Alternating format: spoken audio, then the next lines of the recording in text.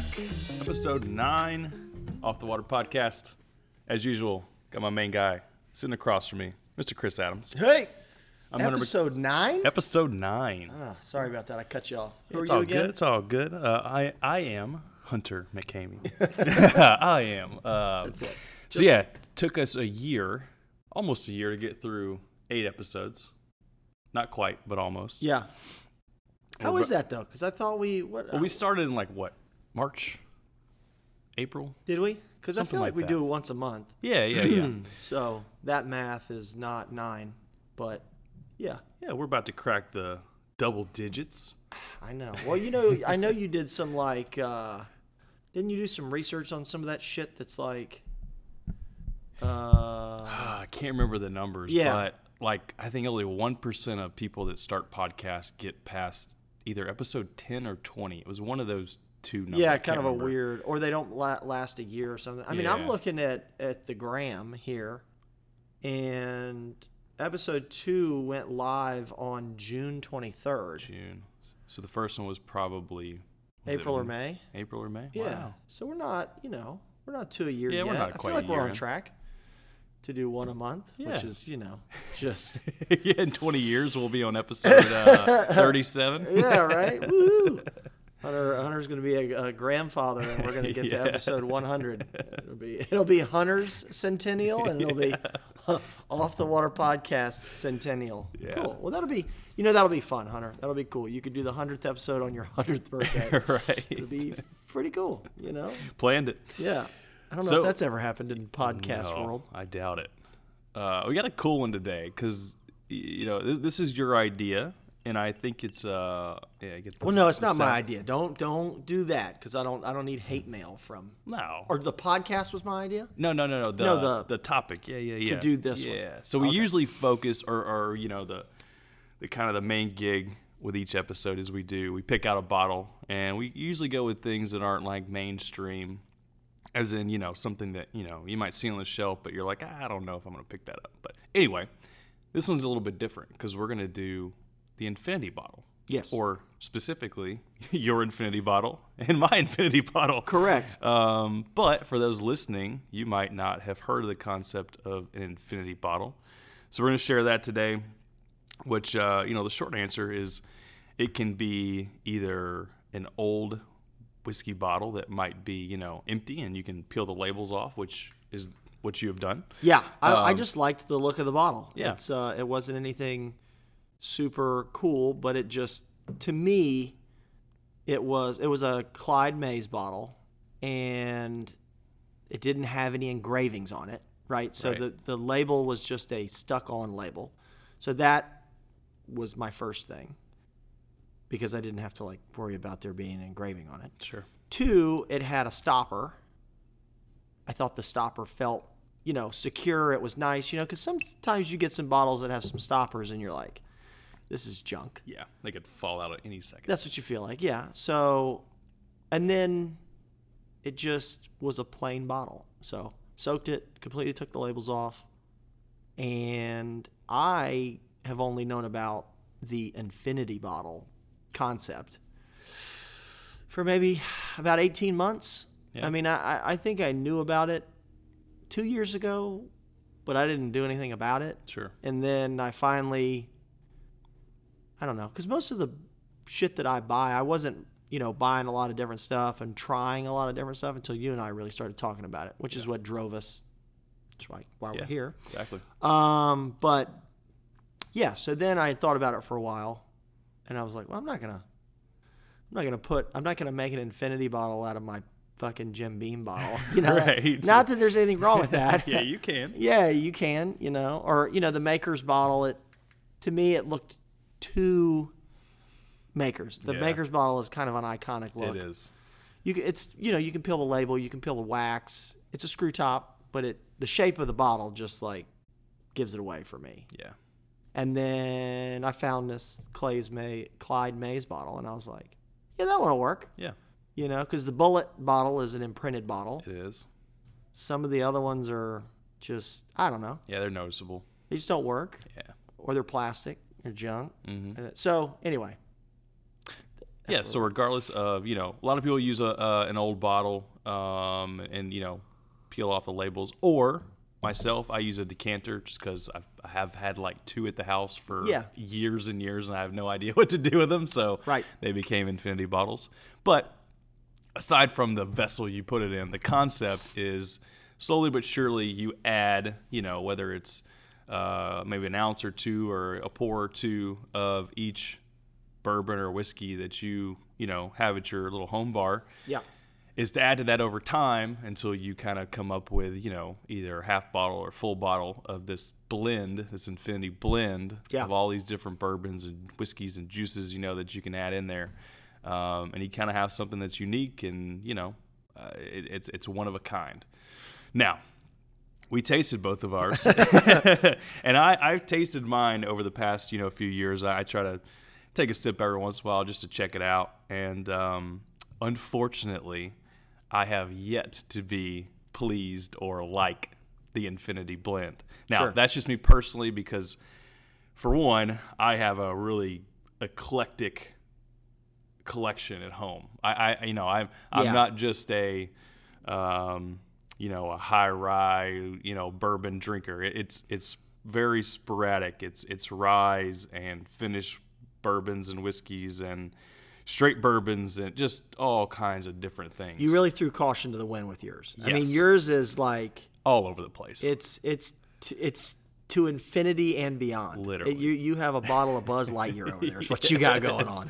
And unfortunately, the taste is representative of that because is very telling. It is all over the place. It's very telling. Yours is a little like, when you were a kid and you're at McDonald's or Wendy's or your favorite fast food establishment, and you just run the suicide. Oh, yeah. Of every fountain drink. It doesn't matter if high C orange is on it, lemonade, diet, whatever. It doesn't matter. You just throw sweet teas at the end. Like if you're feeling brave, you just run that suicide, and it's kind of what you did. Yeah, it's but hey, I'm still drinking it. I'm gonna tell you, I've had worse. Definitely had I'd rather worse. drink that shit than fucking Wild Turkey. Promise you. It's got some of that in there. I guarantee you that. I know. I could taste old Russell in there. Oh yeah, but I will say yours is definitely a much more consistent blend. Mine's all over the place. I don't know what the hell what's going on in that infinity bottle, but nonetheless, I still think it's a cool idea and something that's whether you have somebody over, entertain at the house, and you kind of have like a little point of conversation to talk about. Yeah. And just being able to say like, yeah, this is my infinity bottle. It's got Stag Junior and it's got Blanton's and it's got crazy, Wild Turkey stuff. Which that would be a hell of an infinity bottle. But that'd be, it's all over the place. Chalk it up. It'd be a $2,000 infinity bottle. Yeah. Now I will say though, we were talking about this earlier. And we did talk about the vessel that is your infinity bottle. Yeah. You, though, have found that your vessel has a shortcoming. It does, unfortunately. I will say it looks nice on the bar. Yeah. It's a great little talking point. But I, unfortunately, can't transport my decanter when I want to actually go, somewhere. Like we took that trout trip in December, and unfortunately, couldn't bring that, but I was able to put some in a mason jar, and there's other ways obviously to cut it if you want to, but unlike the way that you do it with a prior Clyde Mays bottle, you're able to move yours around and carry it places. So and that's also why I did it. One, because it looked kind of cool, and two, I got decanters at the house, and I really considered doing that, and I was just like, I want to be able to take it. And the reason that I really thought of it was not me having tons of, foresight for this whole thing. Mm-hmm. Mine was really because as much as I enjoy entertaining at my house, you have been to my house. Mm-hmm. It is little. And it's not an entertaining house like, the house when we lived here in Oviedo. It was a little better to entertain, just for the layout and the space and whatever. The one in South Florida is a typical older South Florida, small one-car garage. I mean, I got push poles hanging on the wall in that place, so Right. can't believe that Melissa allows this, but, it is what it is. So with that in mind, I was like, I can't really, if I'm going to show this off and I'm going to enjoy it with good friends, it's got to be mobile. Mm-hmm. So the decanter for me was immediately out. Right. Because I did, not this past New Year's Eve, but the previous, I did, we do we do the golf thing, which we could talk about that. Mm-hmm. 8 years running now, we do a golf. It's a 4-man deal. It's been me and my buddy Eric. It's been the core group. The other two have come and gone. The one guy, Aaron, is still in. He's been in now for 4 years running, and then that fourth guy usually rotates. Sometimes it's a family member that's in town. Sometimes it's a friend of a friend. Sometimes, it's never we show up with 3, Right. and they put Daryl, that's just the fourth man, that's a single guy. We don't do that. But then what we do is we play golf. Usually play 36. And then we go to either Eric or Aaron's house for, a couple's get together. There's usually 6 or 8 couples. We've been doing it, like I said, 8 years now. Yeah. And it's nice because then you show up with an infinity bottle. And for people that like bourbon, like myself, but maybe don't know a shit ton about bourbon or nothing about bourbon, to have somebody hand me oh, this is an infinity bottle and it's a fucking mess. Yeah. Have a sip. I'm kind of oh, this is cool. Yeah. All I did was just bring normal shit, and whether you like it or you hate it, it is what it is. Yeah. It's just cool. You don't have to be a bourbon scholar, or you just have to be yeah, I'll have some bourbon. That's great. Yeah. And you may hate it, you may love it. It is what it is. But it does. It brings a little something in it. So keep that in mind, folks. Yeah. Be careful what you put it in. For sure. And one thing that I literally just popped in my mind that I hadn't really thought about with the Infinity Blend, especially in kind of the same realm that you're talking about with people that might not be into bourbon, fully. Obviously, you don't want to hand them, a bottle of 130 proof because they're going to just, it's going to melt their world, but I always do giggle when we'll be out somewhere and because Melissa always likes to try anything, know? And of course, what does she like? She likes Blanton's, right? Shit that we can't get. Uh-huh. But it is funny because to your point, we had E.H. Taylor barrel proof not too long ago, or I had Stag Junior not too long ago. Yeah. She's like, "What's that?" I'm like, "It's 131." And she's like, "Woo!" Uh-huh. And it's well, when it's $20 and it's 131, you feel like you only got to have one. Exactly. So I'm really gonna drink 2 of something else. Yeah. There it is. Even though you might still have 2 of the Stag anyway. I might. That's it. This Infinity Blend, to me, it doesn't taste or drink like a high proof, So you kind of get you get that lower proof aspect, around. I don't know what our blends are, obviously, but but I would love to proof it though. That'd be really cool. I think it's probably around 100, maybe. Yours? Yeah. There's no way mine is that. No, yours is probably lower. Because none of mine has. There's nothing in mine that's over 100. Yeah. I want to say the highest. What's that maker's cask? Is it 1 something? I gotta look it up. It's around 100, I think. Yeah, but everything else is 90 or lower. Yeah, 90 or 90-ish. Yeah. I don't. Because even normal Beam is 80. Is it? I think Yeah. so. Because I don't. No, there's no Evan Williams single barrel in there. There's some of that 1783. Yeah. I keep wanting to be like 1783. Fetty Wap, 1738. But it's 1783, I think. Yeah, there's nothing, which I'm sure yours is higher than mine because you typically drink a higher. Yeah, usually 100 is my low. Your my low. minimum. Yeah. But like I said, there's some Blantons in there. Blanton's is 93. Yeah. But there's a ton of bottled and bond bourbons in there too. The cask strength is 111.6. 111.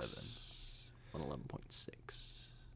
But that's kind of a cool thing because like I said, I've got some Stag in there that's definitely 130ish. I've got some of the barrel expressions that are like 120 to 125 in there. Yeah. You know, and that Infinity Blend doesn't drink, 120. It drinks like 100. Right. So right. that's kind of a good little bullet point if you are sharing this with other people that might not be used to drinking those high proof bourbons. Yeah. You get that little bit Or lower. as adventurous. Or as to want to buy something. It's funny because you almost think like people might look at a bottle like that and see that it's 130 or see that it's 118 or 111, and they might be like, whoa. Yeah. And almost maybe they equate it to like I remember having shots of Everclear back in, and maybe they're like, fuck that. I Yeah. am not. And that's not really the case. Oh, it's not. I mean, if we've had, Stags or Taylors or whatever that are all in that 130 to 120 to whatever, Yeah. they got some pop. They do. They got some pop, but it doesn't taste like that you were drinking gasoline. Exactly. I mean, I've had an 80 proof or a 90 proof bourbon that is dog shit that obviously tastes worse, but tastes more like rocket fuel Yeah. than something out of Buffalo Trace that's high. Right. I don't know. Yeah, and typically you do get those flavors that are thrown in, with like even with Stag, like the Stag that you mentioned was like 131. The one I got at the house, I think it's like a 22A. It's the same. It's like 132 point whatever. Beam is 131. 80. Beam is 80, it? by the way. But even with those higher proofs, as compared to like an Everclear, or even like if you ever had just straight moonshine, Everclear and moonshine, at straight your wedding? moonshine does not. At least that was flavored. At your wedding, yeah. They don't have any kind of flavor balance, so you're just drinking straight ethanol punch in your face, right? Yeah. At least with Going a good right to the drag strip. yeah, at least with a good bourbon, you've got that flavor to back it up. So it might be a 130 proof, but at least you hopefully are buying a good bourbon that's going to balance it out with some flavors. So it's not just hitting you right in the mouth with ethanol. You're getting For sure. hopefully some vanilla, some caramel, some whatever bacon, Whatever whatever it may that be. might taste like. Yeah. But yeah, that's the Infinity deal is definitely pretty cool.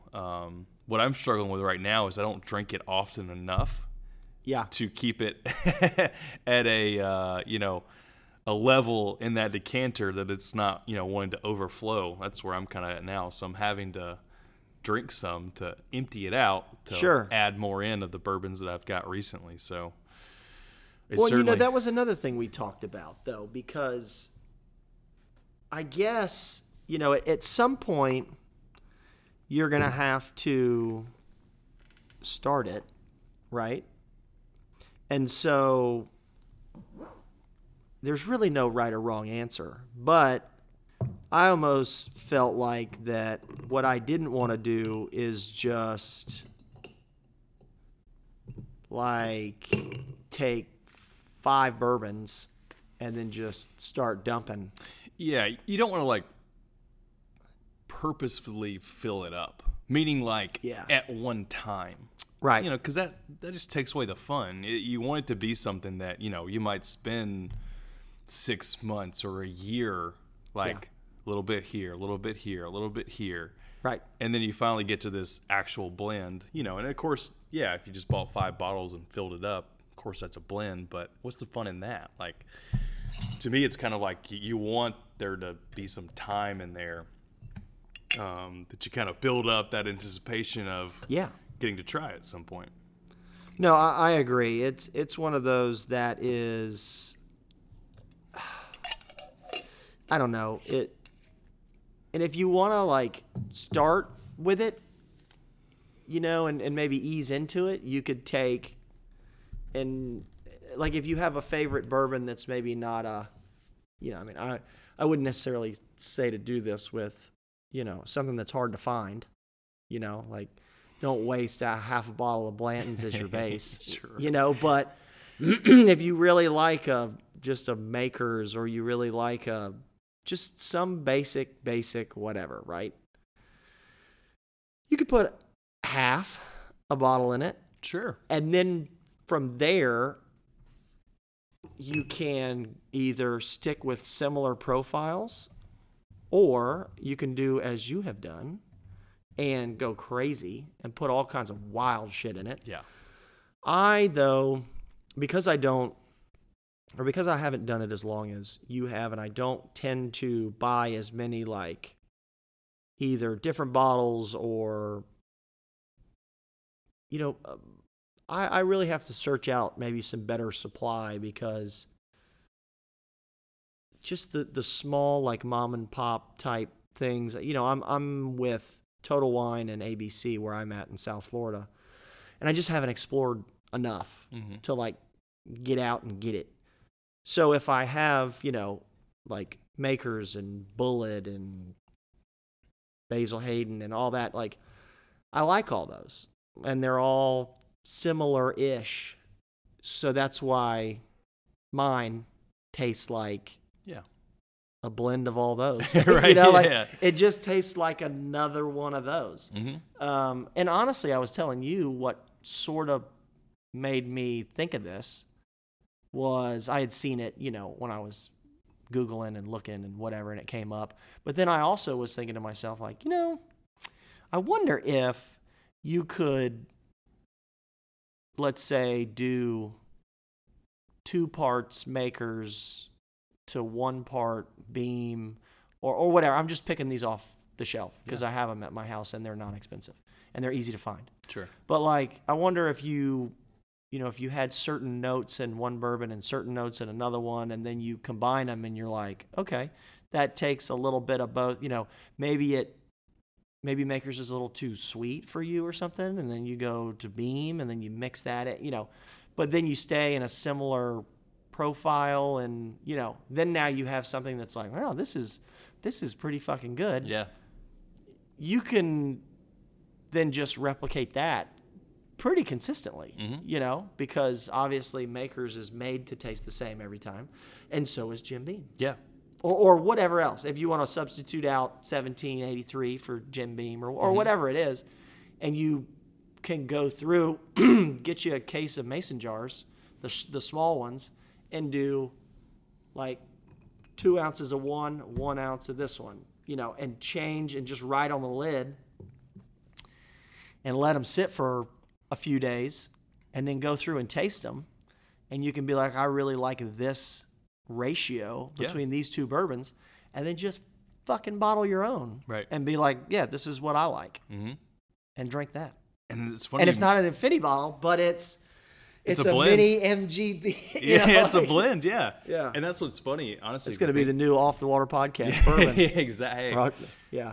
In 3 or 4 years, or 2 or 3, 5. I don't know the timeline, but maybe that's a thing eventually. But that's a good point you make, because what's funny is, besides single barrels, all other bourbons, and this is a very macro explanation, but they're all blends. Right. Even Jim Beam, even Makers, it's a blend. Yes, it's a blend of the same distillate, you know, and right, hundreds of barrels, but it's still a blend at the end of the day. But somebody that's very good at this can go barrel to barrel and go like, this one tastes a little different, that one tastes a little different, that one tastes a little different, but all of those little tiny changes get washed out when you take 100 barrels and dump them in a big bathtub. Exactly. Slosh them around and put them into one bottle. Yeah. So. And to me, that is super impressive by that master distiller or whoever the hell has, you know, control over that. Because they're having to hit a certain profile of flavor and taste that's been around for literally decades or 50 years for some of these brands. Yeah. And has to be the same with every single bottle that you buy off the shelf. Right. Has to taste almost the exact same. Yeah. Which is enough crazy. that you can, that like 99.9% of the population couldn't tell a difference. Right. Yeah, that's hard to think about. Yeah. That's where the small batch term comes from.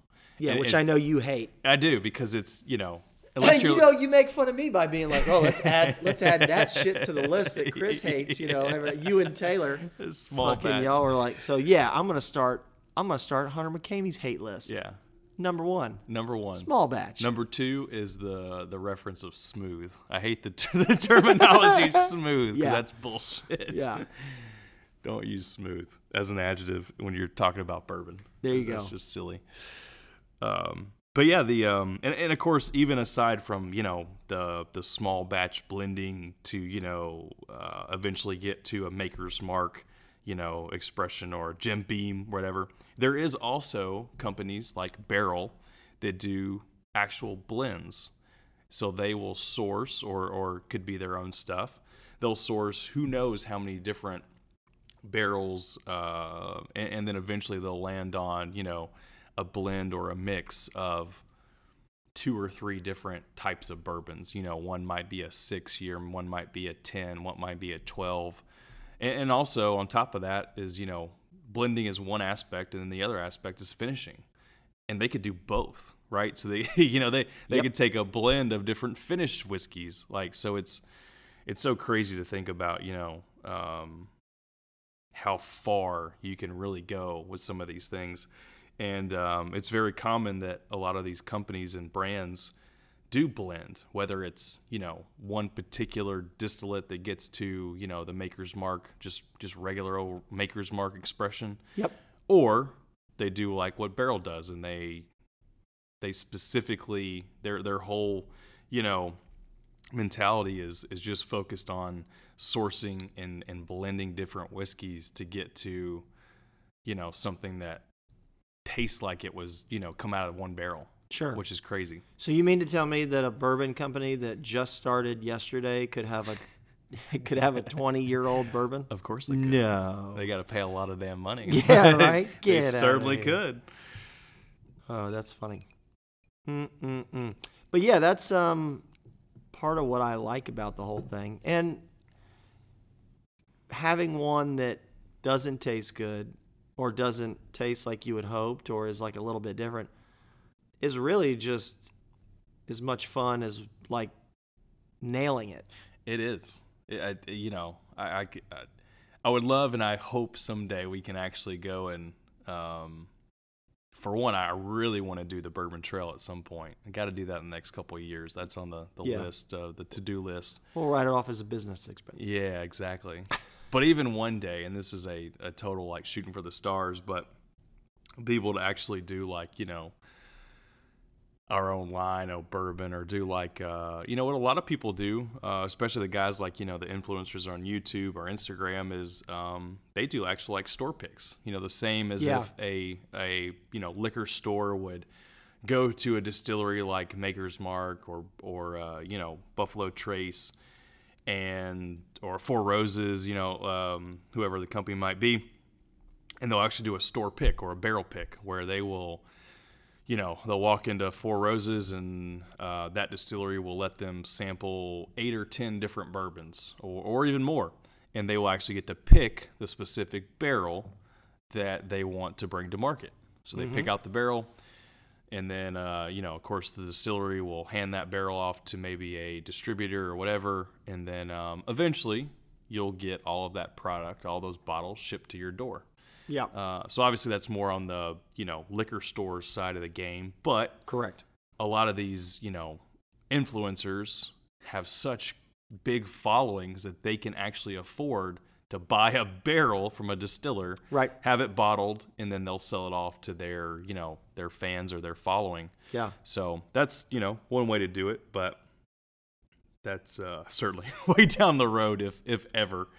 That would be a pretty cool goal to get to eventually, though. It'd be awesome. Damn it, I hate the term influencer, too. Influencer. Like, I hate it so much. But that's just because of fishing, not because of sure. whatever. But, you know, even if it's not through maybe a brand that we create or whatever, even if we just, the experience of going there and picking out a barrel would be so cool. I don't really give a shit about putting our name on it. The hassle involved with that would be. Oh, fuck that. It would be No, so difficult. No. Just what we need is we need like the ATF. No. Because we didn't do the paperwork right or something. I would just love to go and do the experience of picking out a barrel. Like that to me that would be super, super cool. Yep. And hey, if we never get there, that's all good. But at least going and checking out the distilleries is on the list, and definitely going to do that in the next couple of years. Make a trip up to old Kentucky and hit the Bourbon Trail. There's certainly plenty of distilleries to hit on the list. I think they have different versions of that trail. You can do I'm sure a couple days, or you can make like a week out of it and hit 40, 50 distilleries. It's crazy. Yeah. That would be, Mm-hmm. Definitely, I'm in. Wild Turkey is definitely on that list, just so you know. I'm going to go up there and punch Russell in the mouth. Russell. Golly. No, I'm not going to do that. But I'm not a fan. Not a fan.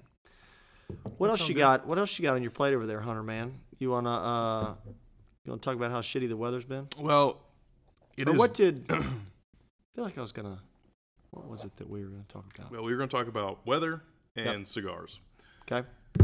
So obviously January, we luckily living in Florida did not experience any of the crazy snow that literally almost the entire rest of the U.S. experienced. Oof. But it has been cold, so cold.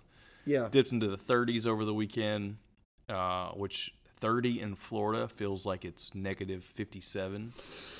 So I don't care what you guys say, wherever you're listening, it feels colder. I was going to say it gets colder. That's not the right way to phrase it. Florida feels colder than anywhere else. I don't care. I would put 50 degrees in Florida. The end. Feels like 20 degrees anywhere else. Whew. I'm telling you. It sucks. Because when we were up there at the damn trout trip, that was 28 in the morning on the first morning. And by like 10 o'clock, I was ready to come out of some clothes. Yeah.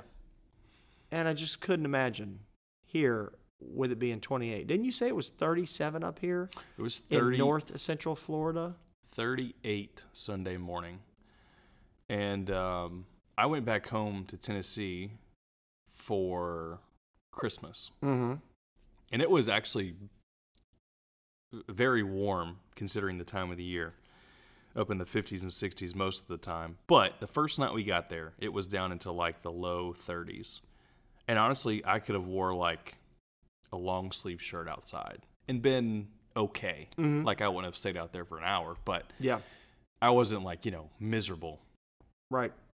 You step outside when it's 38 degrees in Florida, you better have more than a long sleeve shirt on. Yeah.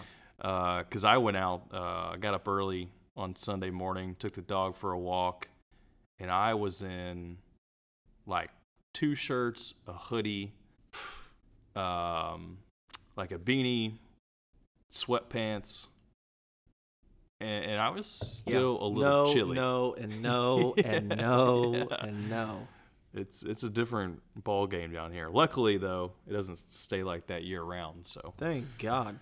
Although it's already felt like a year for it being cold, because I was just looking here at the weather and stuff. Like, it's crazy because it was, in the low 50s last night. It only was 68 today, and it's going to be 80 on Wednesday. That's the crazy thing. You got these up and down extremes that just, all over the place. Yeah. And then next Monday is going to be 49. Yeah, those fronts, they come through hard, and then, 2 or 3 days later, we're back to sweating. Up 20, 30 degrees. Which is fine by me, because you know what I always say. Yeah. I wish it was 100 every day. Yeah. And I know this past summer was hot. It was. And I had clients calling me like, hey, I know you say that you like it to be 100 every day. How you feeling now? And I'm like, still pretty good. Still pretty good. I was a lean, mean, sweating machine, but yeah, I loved it.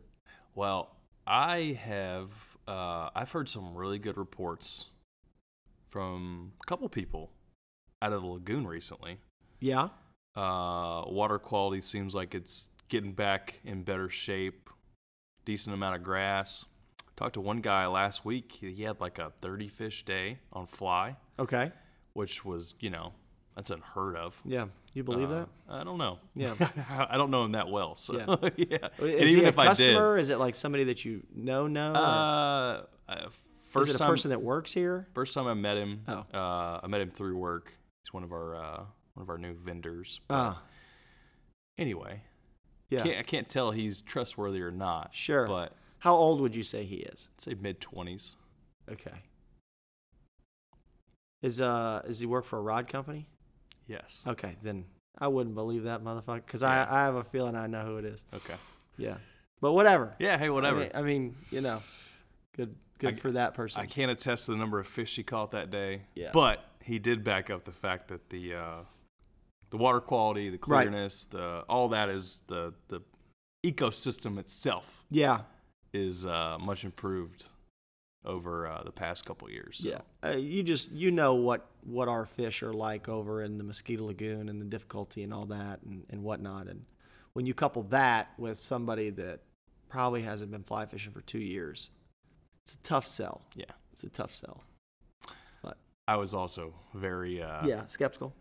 Yeah, so cool. Which really bodes well for buying all his other shit he's peddling too. I guess I probably wouldn't have led with an unbelievable story when you're going to also try to sell me something. Fair enough. Yeah.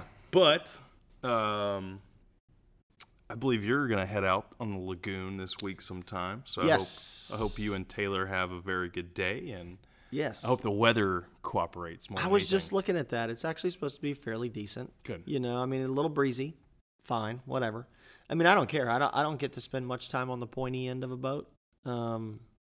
And I have pushed that motherfucker from here to the end of the earth and back. Well, he's probably going to hear this. So. Yeah. Oh, no. Well, and that's the best thing about Taylor is he's very self-aware. Mm-hmm. You know how some people are like, oh, come on, whatever. No, Taylor takes it. He knows. Yeah, and he is also like, you need to try to fish when you come up here because I owe you and I want to push you because blah blah blah, which is what a true friend does, right? So yeah, I'm looking forward to it because I'm gonna hassle the fuck out of him. Of course you are. But it's gonna be great. It is gonna be good. And I don't care if we catch one. Yeah, doesn't matter. Probably have a little bourbon. Oh, probably Zaz. Probably have a cigar. Yeah. Well, speaking of cigars. Yep. So, a couple episodes ago, you gave us a little Cigar 101, Cigar Corner rundown. Yeah. What you got for today? So, we kind of went over the basics, and then I think you threw in a little suggestion for kind of like your go-to. Yeah. What do you got for today? So, I was thinking I kind of did the like, if I had to smoke one cigar for the rest of my life kind of vibe. Okay. Last time, the CAO Brasilia, and that was something that's also like not expensive.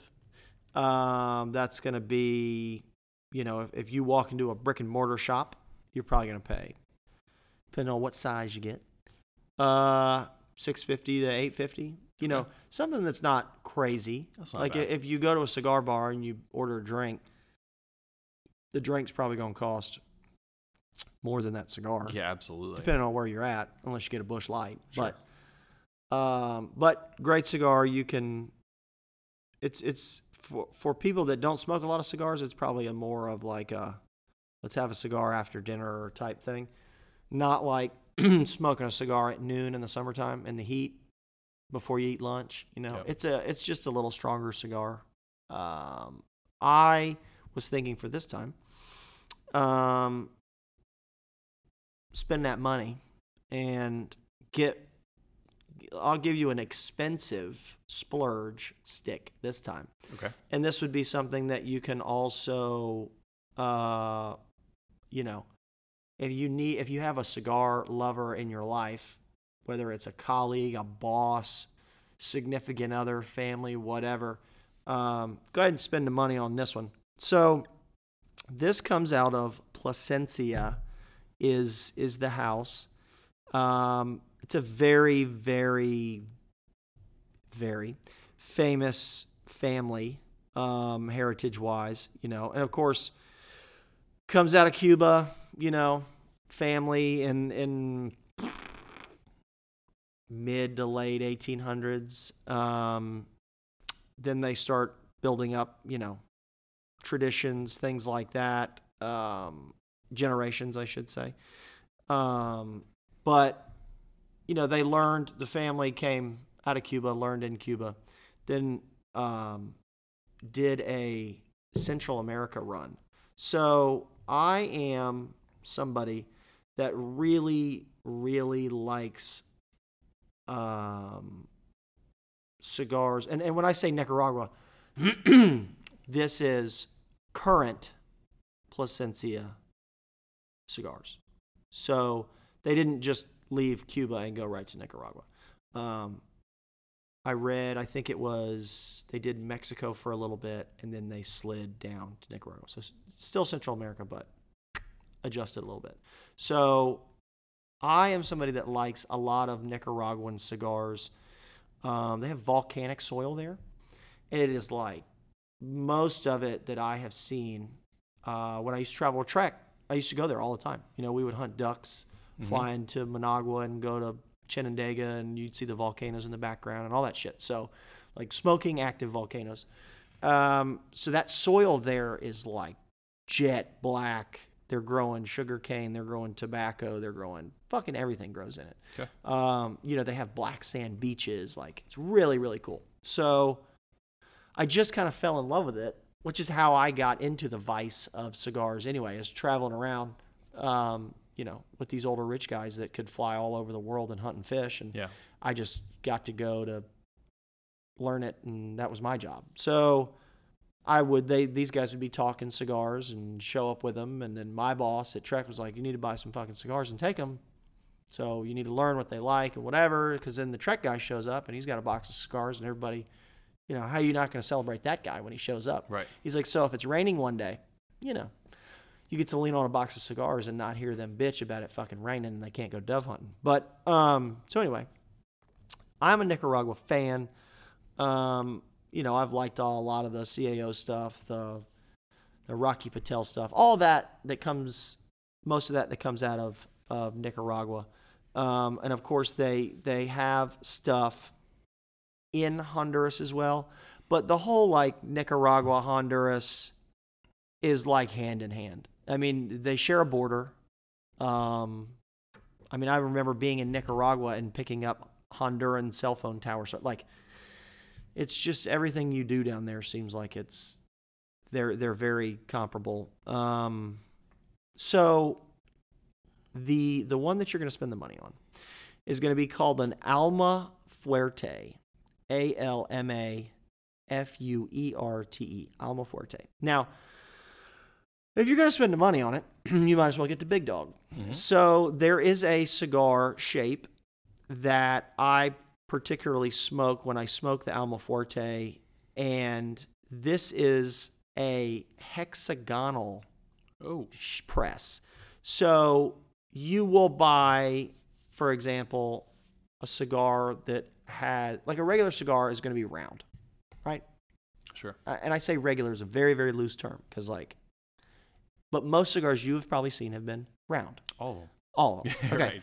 So then there is a cigar called a box press cigar, which is rolled, obviously, round, and then they put them into like a mold and they press them and it forces the cigar into a box shaped.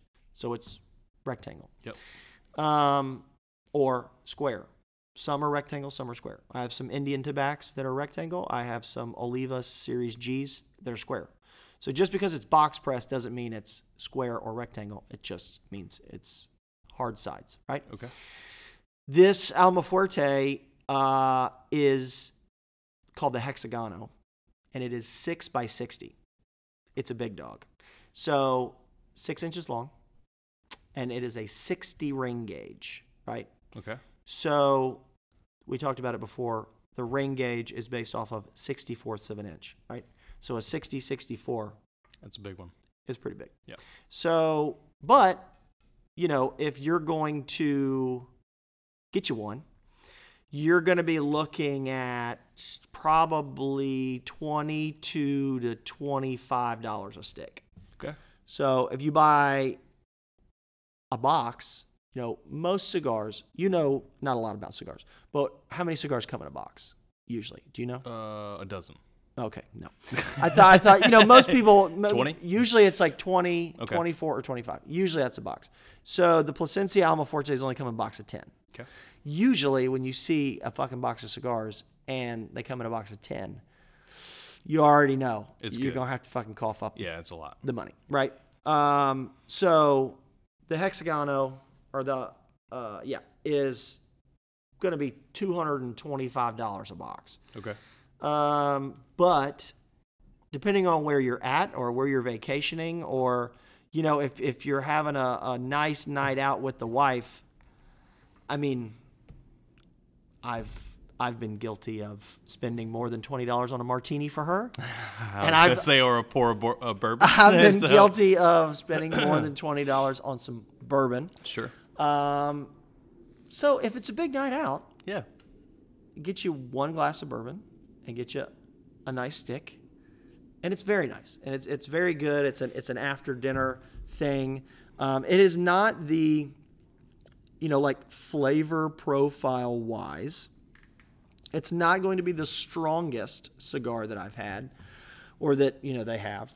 So if we were gonna like rate it 1 to 5, 5 being the strongest, you're probably gonna experience like a 3, 3.5, a 4, Okay. depending. So it's not crazy. Like you're not gonna get like dizzy per se if you're new.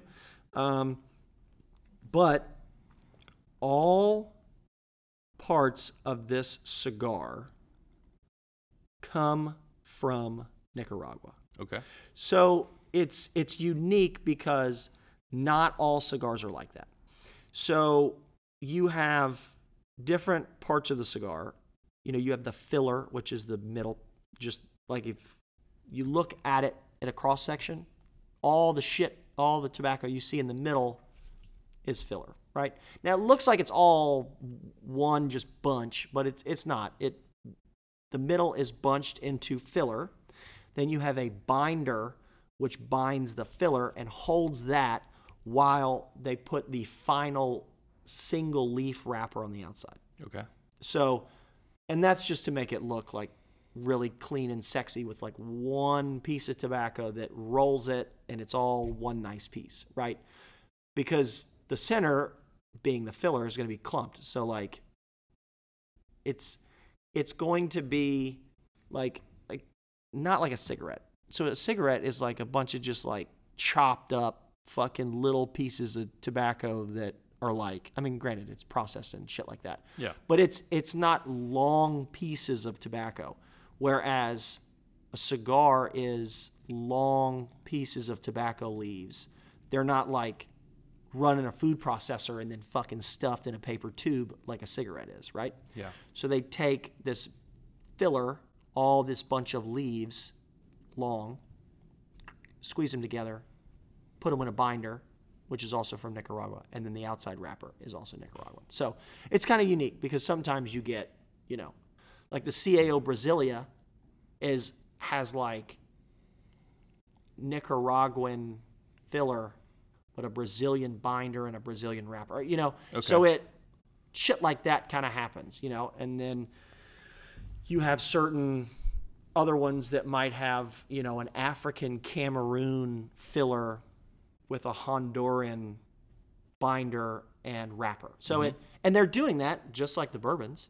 You have a guy that is not a master distiller, but he's Sure. a master blender. Yeah. In terms of tobacco, and like this one's aged this long, this one comes from this climate, this type of leaf, that, Whereas like when you hear of something called a Connecticut broadleaf, that is a USA, Connecticut, like the state of Connecticut, tobacco leaf. Gotcha. So like that leaf can then be taken somewhere, but that's kind of its, where that was made famous. Yeah. Right. So it can be very interesting, but not every single cigar that you ever find, if it says that it's made in Honduras, that does not mean that every part of that cigar leaf is from Honduras. Gotcha. Because not that it would be boring, but then you couldn't get all the different, profiles that you want. So, and there's no rule or law against being like, oh, no. They all have to be from this or they all have to be from that. There's not really like, with the bourbon and X number of percentage has to be this or that, or it can't be called bourbon. It's not necessarily like that in the cigar world. But so long story long, short story long. The Almafuerte. Now there are two Almafuertes. There is one that is like a green label. That is not the one that I particularly like. The Almafuerte, the darker one, it's going to be a black label. It's going to be the 1865 is that one. So 1865. Cool. The Almafuerte. It's got a black label on it because the green label also has a hexagonal, but it's just not that's not the one that I favor. Gotcha. Per se. The green label has a designation called the Colorado. It is also 1865, but Colorado is the designation there on the green label. So, gotcha. Yep. All right, I'm going to hit you with a question here. This is something that I've wondered for quite a while. Oh, no. So, what makes a good cigar good? Because to me, at least in my experience, and I haven't necessarily put attention towards this, but yeah, the cigars that you've given me are the ones I've had in the past. Obviously, there's some taste differences, but of course, me not knowing what to look for or taste, I have no idea, right? Yeah. So with comparatively with bourbon, I look for, something that's going to have unique flavors or a certain profile or, right. I'm looking for something and I know what I'm looking for. Yeah. With cigars, that's different because I don't know what I'm looking for. What would you say makes a good cigar good?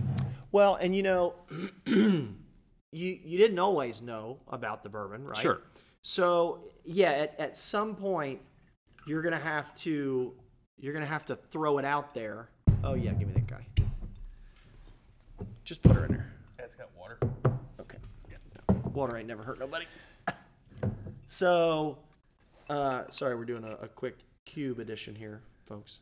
All right. Anyway, so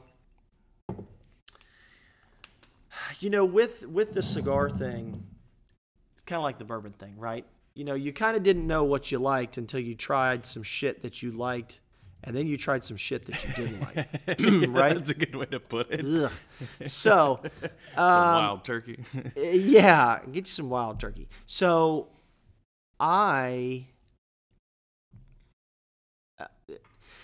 I would start would be, I wouldn't just go to the general cigar brands like. I'm trying to think how to explain this. So when people think of a cigar, right, that they maybe have never had, or one cigar name that's maybe the most famous cigar names in the entire world is probably Cohiba. Okay. Well, there are two Cohibas, right? There's also two Macanudos. There's two Partagas. There's two Punch. One being a Cuban Cohiba, and one being a non-Cuban, which is owned by General Cigar Company, Inc. All right? So, General Cigar Company, and it's funny because CAO is also owned by General Cigar Company, but you typically think of these Cuban cigar brands is okay, I've heard of this brand, so I'm going to automatically try that one. To me, I feel like those brands are watered down, and it's just the basic whatever that somebody sees and is yeah, I can buy that. like if you go into ABC, and you like look and they have like a single cigar in like a tube and whatever, it's probably going to be a fucking Macanudo or it's going to be a Cohiba. And it's just going to be the shit that's like, okay, I'm at a cigar shop or I'm at a liquor store and I want to grab a cigar to have with the boys tonight and I don't know what to get and I'm just going to get that shit. Okay, whatever. Like it's going to be decently constructed. The flavor's going to be kind of normal, but it's not going to be something that's going to be memorable. And you're probably going to spend more money on it and get a worse product than if you just walked into like a regular brick and mortar cigar shop and the guy in the humidor is going to ask you like, well, what do you like? And you're going to be like, look, I don't know because I've never fucking had a cigar before. Or you're going to tell him like, yeah, I've had a Macanudo out of a tube that I bought at a Golf Pro shop that probably wasn't kept properly. Sure. And they're going to go, oh, okay, yeah, I gotcha. And then he might ask you like, well, are you going to smoke it tonight after dinner? What do you like to drink? Are you going to smoke it on the golf course? Are you going to do this? Are you going to do that? Because those are all questions that, like I said, you can handle and you might enjoy a heavier cigar after you eat a steak dinner and you're drinking bourbon and you're sitting at a cigar bar or on your back porch, as opposed to playing 18 holes in May in Florida. Yeah. Probably not, if you're new to this, it's probably not going to be the same cigar.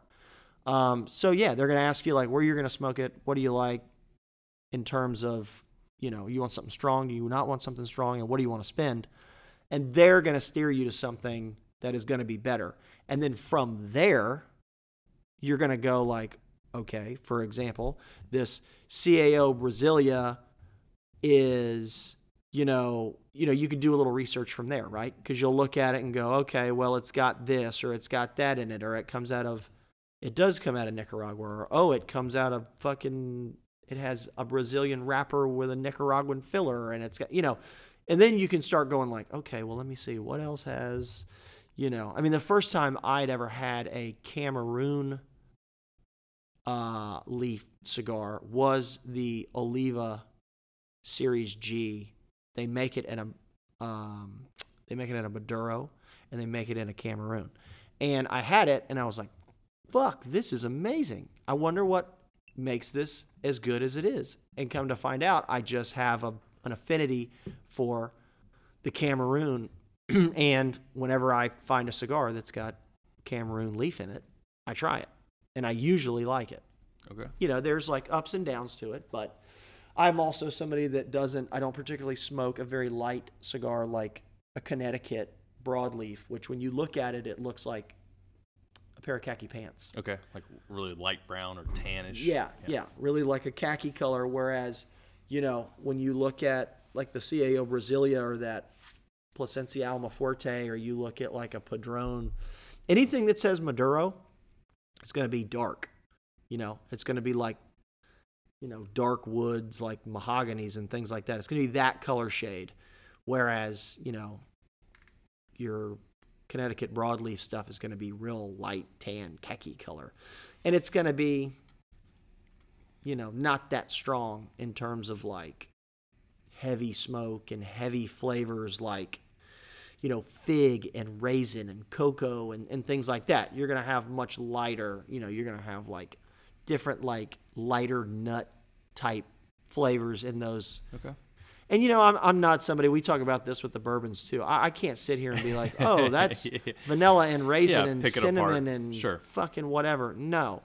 But I can damn sure tell you within like 3 minutes if I fucking like that cigar or not. Yeah. Like real quick. So, I would go in and buy 5, get 5, go in and expect to spend, between $5 and $10 on a cigar. And get 5 of them, You're going to go in there and spend $50, $60, $70, whatever it may be with tax. And get a couple different things and then have at it. Yeah.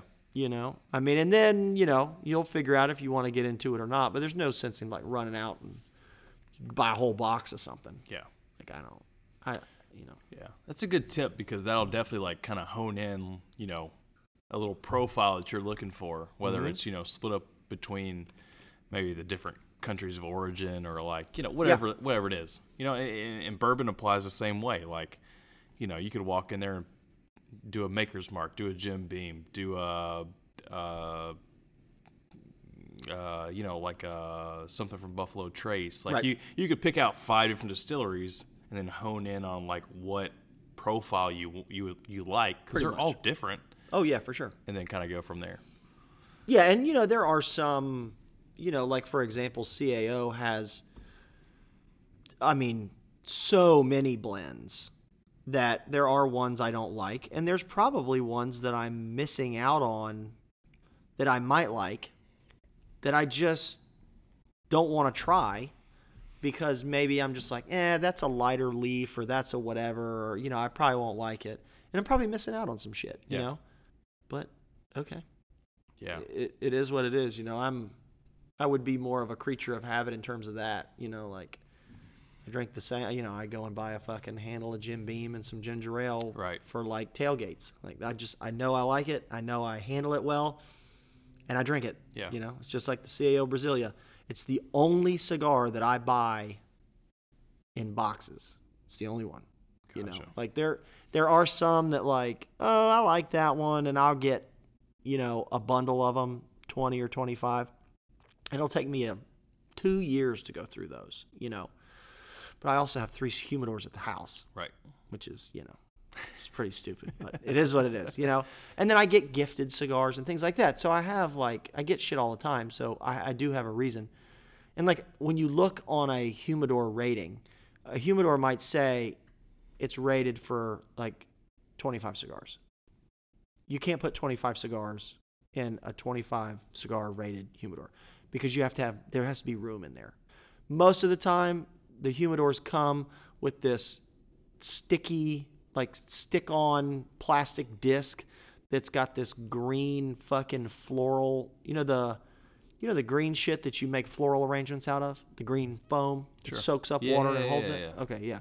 So when you get a cheap humidor or not a super nice one, you get this like puck with holes drilled in it, and it's supposed to help supply the humidor with the proper humidification, which is supposed to be. They're supposed to be kept at or very close to 70-70, which is 70 degrees, 70% humidity, right? Okay. So this little puck that's got this green foam in it is supposed to hold water, and you're supposed to refill it. Well, it's junk. You just might as well just fucking rip it off the lid and throw it away. And you can get you like it's inexpensive, but they're much better. They have these little gel pack. It looks like the same puck, but inside of the puck, there are these little tiny gel balls that when you put distilled water in them, because you can't put regular water in it, because regular water has shit in it that'll mold. So put distilled water in there, or there's a solution you can buy, but you don't have to fucking worry about that. Sure. So you get that little humidification device and you put it in there. So now that device, I don't hang it from the lid of the thing. I get it and it looks like the size of like 2 shot glasses. So then that's taking up room. But you still shouldn't put 25 cigars in a 25 count humidor anyway, because you can't really gauge like the one cigar you get might be a 50 ring, and then you might have some 60s, and they're not all going to fit. So like, I have 2 150 counts and I have a 100 count. And I bet in the 100 there's probably, in the 100 count there's probably 40. And then I have like, they got a divider in it.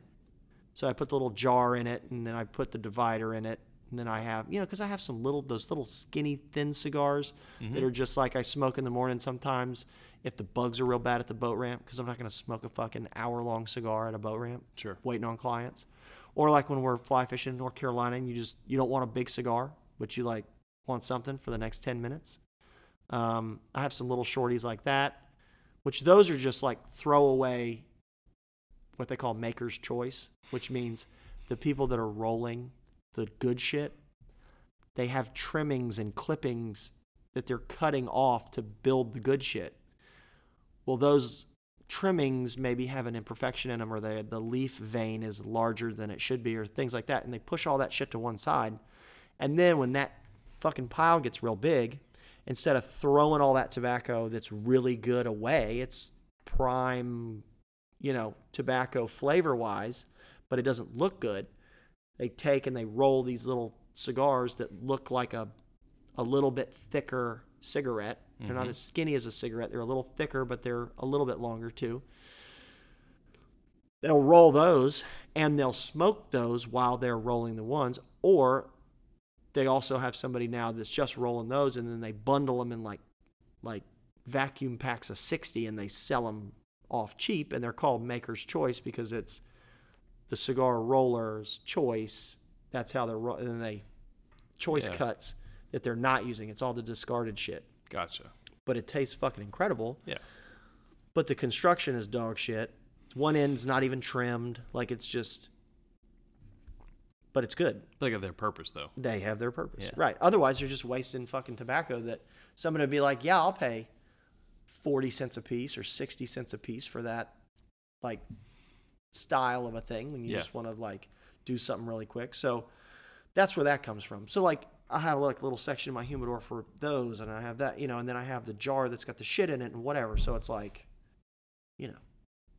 and then I got gifted a really nice big 150 count by a client who had to give up smoking cigars. And he brought me a full box of Romeo and Juliet short stories from Cuba that he bought, in the box, receipt, fucking paperwork, everything, in this nice humidor. And he's like, I can't fucking smoke them because he had a heart attack, and his doctor was like, you can keep smoking cigars or you can stop. And he's like, I'm going to stop. So he gave me that humidor and a full box of Cubans. And so I kind of have, like, just the Cubans in that box with a couple other Cubans that I brought back from Mexico. But Gotcha. Which is a whole nother story. We'll talk about how not to buy fake Cubans next time. Yeah. Maybe we'll put that on the list. Yeah, the cigar game is like it's there's so many parallels with bourbon, but it's different at the same time. Yes. It's so fascinating to me because I have very little knowledge in the cigar world. Actually, zero, basically none. But I see so many similarities between that and bourbon. It's just crazy. That's why I like it. Yeah, very, very cool. But yeah, we'll do the. That'll be what next month will be February. We'll do a don't buy a fake Cuban cigar while on spring break. Because I think that would be very helpful because the guy walking on the beach in Nassau in the Bahamas. Yeah. Is not selling you a Cuban cigar. I don't fucking care what he says, and I don't care what that label says. I would hope for the however many people that do watch this or hear this episode. Yeah, the 4 people. That you would not fucking buy a Cuban cigar from anybody walking the beach in Nassau. Yeah, exactly. But I could see where that disclaimer or at least that piece of advice would be helpful for most people. But we'll talk about it the next time. So, yeah, and I actually have some, like, photographic proof of, like, side by side. So it's kind of cool because, like, I had a guy send me a text and he was like, this one is fake, isn't it? And I looked at it and I was like, yes. And he's like, oh, my buddy says it's real. And I had my favorite Cuban cigar is a Monte Cristo No. 2.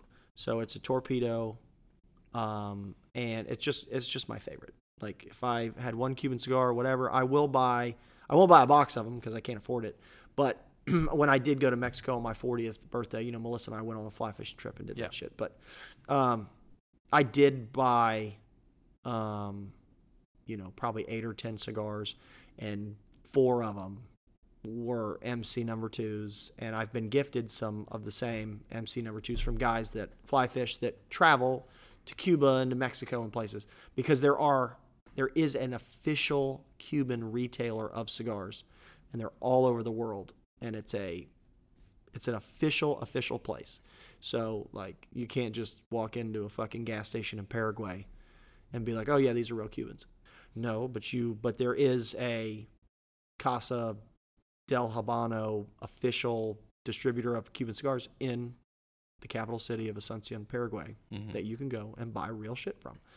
You're going to pay for it. Sure. But it is real. It's a real deal. It is the real deal. So I don't, I think they're overpriced and I think they're overhyped, but it is still fun to have them. I mean, I'm sure people say the same shit about Blanton's and Pappy and all that bullshit too. So So, real quick, because we do got to close this out. Yeah. But the term Cuban cigar comes up so often. Mm-hmm.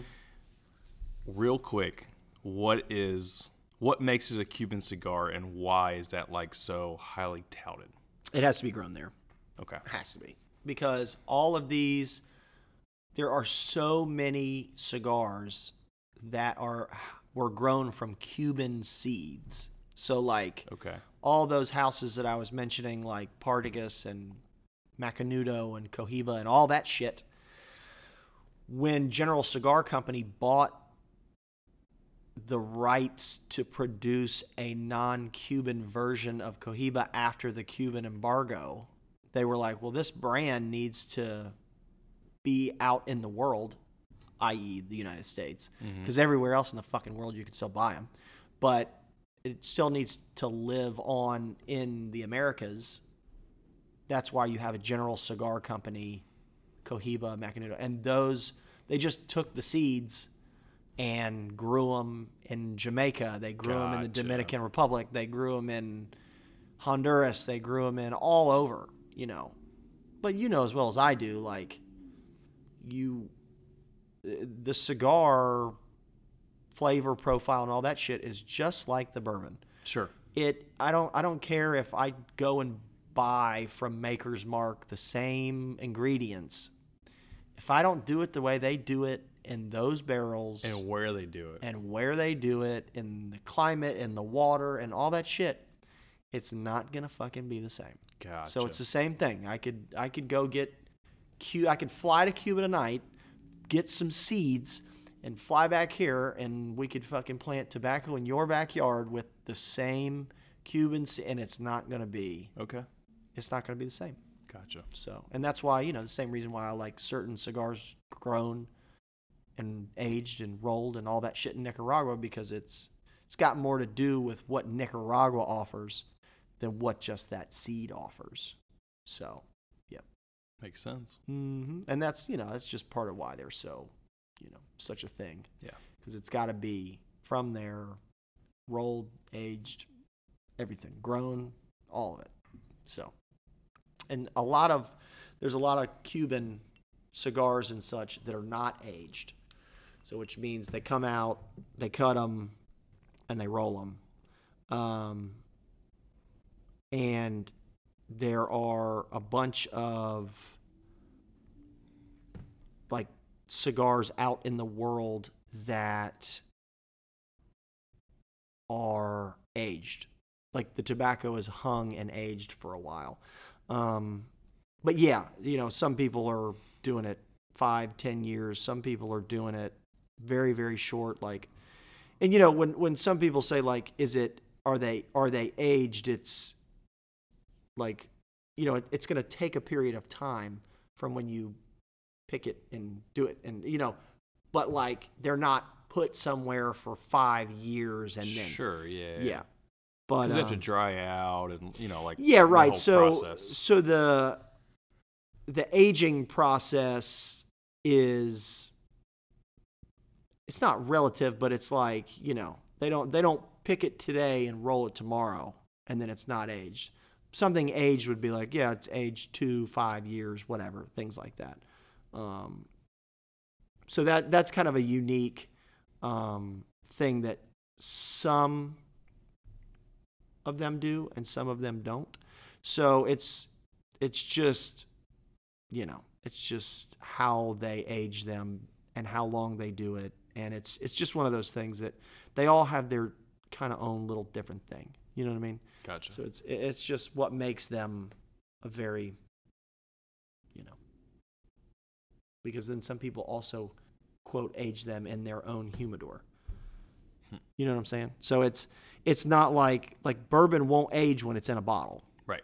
Because it's just bourbon in a glass bottle. Mm-hmm. Whereas a cigar in a humidor can adjust because it's in. Oh, so you're saying even like after it's rolled? Yeah.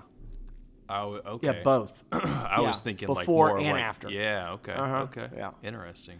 Yeah, because you can take, and I've seen it just in like a 1 or 2 year time frame. I've taken and bought, and even shorter, because sometimes I'll buy a box of cigars if I know that I want this box of cigar, and I will take all of the cigars out of my humidor, and I'll take a couple of those and I'll put them in the bottom, quote, hide them from myself. I'll put some in the bottom and I'll let them roll. And then I'll stack the other ones in there, and I move shit around constantly to make sure nothing gets like stagnant or, whatever. And I can tell if I smoke, let's say, a CAO Brasilia, because I know what it tastes like. I smoke them all the time. Like if I smoke one that I have had in my humidor for a month, or I have had one in my humidor for 2 years, I can tell a difference. So, because when they package those cigars, they get them to you. They're in cellophane wrappers. Yep. And a cigar can breathe through a cellophane wrapper for sure. That's how they, So it's not like it's cut off from the entire world, because it would go bad. Yeah. Because they have to have a certain humidity and a certain temperature and all that shit. But once they take them out of where they are rolled and aged in the house that they're made in, they put them in the cellophane and they ship them. Now they're going to sit sealed in cellophane. So they'll be in little cellophane sleeves in a box with 20 other cellophane wrapped cigars.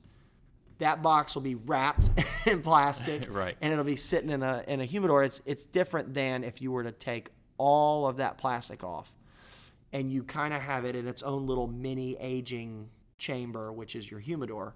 Because the inside of a good humidor is dried Spanish cedar. So it does sort of the same thing that a fucking bourbon barrel does. Wow. It soaks in stuff. It lets out, that cedar kind of breathes. Contract. Yeah. So it's always supposed to be the same temperature and the same humidity, but it gets in there and it just kind of bakes. Gotcha. So it technically, it's kind of still aging, in a sense. Yeah. Within your own humidor that you have at the house. Yeah. Because I mean that's. And whether that's good or bad. Right. Yeah. But I've never really, I'm sure that, I've never had a cigar that I was like, oh, this is 10 years old, Yeah. Whatever. But you do kind of have to be careful, because you can develop like mold spores and shit in cigars and things like that. And you just have to keep an eye on stuff. You can't just lock shit away for 10 years and come back and be like, oh, I'm going to smoke this. But, it's interesting. It's things that I've, that you just kind of find throughout, and some things I feel like I've had in there for a year and they don't fucking taste any different. And right. Sometimes I dig something else out and I'm like, man, I feel like it smokes a little better. I feel like it evens itself out. Because sometimes if you buy a cigar and you pop it out of the cellophane wrapper and you go and smoke it, it doesn't smoke as even and it doesn't smoke as well. Sure. It'll run up the side real bad on one, because sometimes when they'll package them in that plastic and it doesn't circulate as well, you have dry spots and you have wet spots throughout that cigar. Whereas if you let it sit in your humidor, it'll level itself out, and then you'll have an equal amount of humidity through the whole cigar. So then when you smoke that cigar, it'll burn, most of the time, it'll make it burn more even, and it'll be a more enjoyable smoke rather than you see guys constantly relighting cigars and doing this, or the one side's burning quicker than the other side or whatever. Sometimes it's either your humidor's out of balance, or you just bought it and popped it out of its plastic, or it's glass tube that it comes in. You see that shit sometimes where you're at a gas station, it's in a fucking test tube, Yeah. You're like, all right, whatever. The airborne tube. Yeah. So it's just one of those things. It's like, all right, they have measures to counteract, the drying out or being too humid. That's why they put them in those tubes, but it's not as good as being in a really nice, stable humidor. It's just gotcha. Yeah. Anyway, we probably went longer than we should have. Well, not that I need another vice to pick up, but yeah, right. The cigars have always interest me. But it's one of those things, like you mentioned. It's even more tougher than bourbon to me, because you go pick up almost any bottle off the shelf at ABC of bourbon, you're like, all right, I'm going to get some kind of value out of this, right? Yeah. But with cigars, I think it's more tricky because that your chances of picking up a cigar that probably are going to be not as good of results as you would have hoped is higher. So that's kind of tough. And I will say there are 2 cigars that in my whole cigar smoking career, which I was actually just talking to my brother-in-law, Jared, the other day about this or at Christmas actually. So my sister married a guy named Jared. Melissa and I have been married since 2009. They got married in 2009, but earlier in that same year. And my sister's 4.5 years younger than me. Jared, I think, is a year and a half older than her. So, he was born in the Keys. His grandmother came from Cuba and rolled cigars and was a super brilliant lady, but she didn't really do anything but like read novels and roll cigars. So she was very smart, because they just would sit and read and roll cigars. So Jared kind of was into it a little bit. And then when I got out of school, I had never really been into cigars, and I went to work at Trek, and then I started traveling around. I was like, well, this is fucking kind of cool. And then at the time, Jared had graduated college and was trying to come back to Jacksonville because he and my sister were dating, and I had bought a house. And Jared's like, well, I'm going to move to Jacksonville, and I'm looking for a place to live. And, at first he was like, oh, like Jackie graduated and we'll like move in together. And my dad was like, the fuck you are.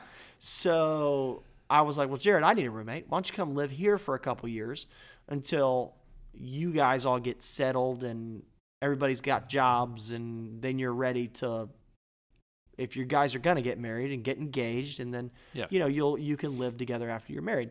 And, so Jared lived with me for a couple years, and then of course it was like 2 dudes living in a house, drinking bourbon and smoking cigars, and it was fucking downhill from there because he knew a little bit about it, and I was learning about it. So it was one of those things that was like, well, this is just a fucking match made in heaven this was Vice City is what it was. So that's where my shit took off. It's like, I started in 2007, started getting into it. So then, like, from there, it's like, oh my God, it's going to be, and I've been doing it for longer than I thought, It's 2024, and I started in 2007. Holy shit. Yeah. But yeah, I'm still, like, obviously learning things and figuring things out. And there's been literally 2 cigars since 2007 that I lit and smoked and didn't finish. And the ones that I didn't finish, the 2, were like 5 minutes, and I fucking threw them in the water. Yeah. They were to the point that I hated them so fucking much. And that's, to me, that says something because, I mean, I'll even drink wild turkey. There's really not a bourbon that I'll throw out. And so since 2007, there's been 2 cigars. The one they don't make anymore. The other one, I still think they do. And every time I like see it online or at a thing, I just laugh. And it's just like, that's a joke. Fuck you, And I'm sure people love it because the brand's been around forever and ever and ever, and maybe I got a bad one.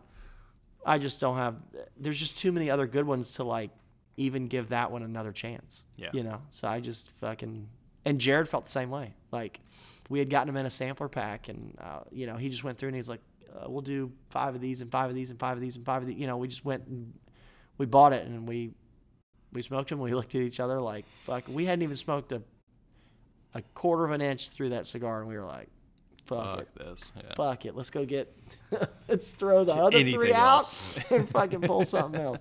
Because we actually used to host Thursday night college football at my house that Jared and I, because I lived on a little lake, had a great back porch. And Jared had a really nice humidor that his dad gave him, and I bought a really nice humidor, and we would have anywhere from 6 to 8 guys come over and watch college football. Nice. And sometimes we'd grill out, sometimes we'd get pizzas, whatever, and it was just like, guys would literally come like direct after work, because we were all like, quote, younger professionals. We had just all graduated from college, and Sure. we didn't have families and married and whatever. And a fucking Thursday night, we'd watch till halftime or like, whatever. And then the guys would go on their way. We'd have some drinks, smoke a cigar, eat. And then it was just something to look forward to, Yeah. And we got to the point where I would keep a little book and the guys would buy cigars, or we would say like, hey, Jared and I are going to order. Does anybody want anything to put in their collection? And we would keep, however many cigars at the house that, one guy might have 10, one guy might only have 2, one guy whatever. And I would keep them in a logbook. So if Hunter McCamey had one of these and 2 of those and one of these, it was in the book. Yep. We put it in. You initialed it. When you took one out, we did it. We initialed it. And I still have the book. Nice. And we did it for like 3 years. And it was pretty cool because it was like our own little club. And the guys didn't have to worry about because they're like, we only kind of smoke cigars with y'all or we play golf. So they and they didn't want to have to go and buy a cigar every time before they came in. They didn't have to worry about it. So they just knew that when they were going to come to work or come after work, they would throw a bottle in the truck or they would get beer on the way at the gas station. Yeah. And the cigar was there waiting on them, Every now and then I'd get an update and be like, hey, I still got a cigar in the book, right? And be like, yeah, you got 1, you got 6, you got whatever. And so it was cool. And then the guys would trade or they'd be like, let me smoke one of yours. No, I'll smoke that one next time. And it was just made it more fun. Yeah. That's pretty cool. Yeah. So a little social club. Yeah, a little social club. So it was good. And then we all got fucking married. Or kids or whatever. Yeah, well, I know that's the thing. I still don't have kids. All those motherfuckers got kids now. So, yeah, maybe that's why I'm the one that's still talking about bourbon and cigars on a podcast. Yeah, I'm right there with you. Yeah, while they're in the process of fucking wiping asses and bathing kids and putting them in bed. 7:27. It's late to them. Oh, man. Well, man, we got to wrap this one up. Yeah, we do. I think we've gone plenty over time. Hour 27 minutes. Yeah, right. We definitely got to hammer home a little bit more cigar stuff in the future. That's pretty cool stuff. I see so many similarities with bourbon. It's crazy, but yeah. Anyway, damn. Episode 9. It's gonna wrap it up. Yep. Real quick. Sure. Honorable mention here. I just saw this come across. I had a buddy that just texted me while we were on. The news just dropped, and it sucks because I'm a big Cubs fan. I know you're a Braves guy, but I'm a Cubs fan. Uh-oh. And one of my, not my favorite, but one of my kind of childhood heroes, Ryan Sandberg, number 23, got diagnosed with cancer. Oh. So it came out today, metastatic prostate cancer, and has begun treatment. Oof. So that came out today. Prostate cancer is... That's not good. That's a tough one. Yeah. So, yeah, he played second base for the Chicago Cubs and wore 23. And, yeah, I got a few autograph balls from him. Some stuff. It was cool. So that just sucks. That does suck. It's just like you feel like you're getting to the age where like you're watching your heroes fade. Yep. It sucks. It's happening. Anyway. So, yeah. Yeah, well, I'm glad you hit a little sports talk there because obviously we're in that time of year where it's honestly the worst fucking time of the year. Yeah. It's NFL playoffs. Golf is starting, but not really getting to the good tournaments yet. Yeah. Baseball's over. College football's over. Yeah, just January fucking sucks. It really does. At least we'll have like Super Bowl to talk about next thing, and the golf will get going and more, and so yeah. For sure. All right, well, that's going to close out episode 9. Yes. I think that's right. That's it. Off the Water Podcast. As usual, my main guy over there, Chris Adams. Yes, sir. I'm Hunter McCamey. See you next time. See ya.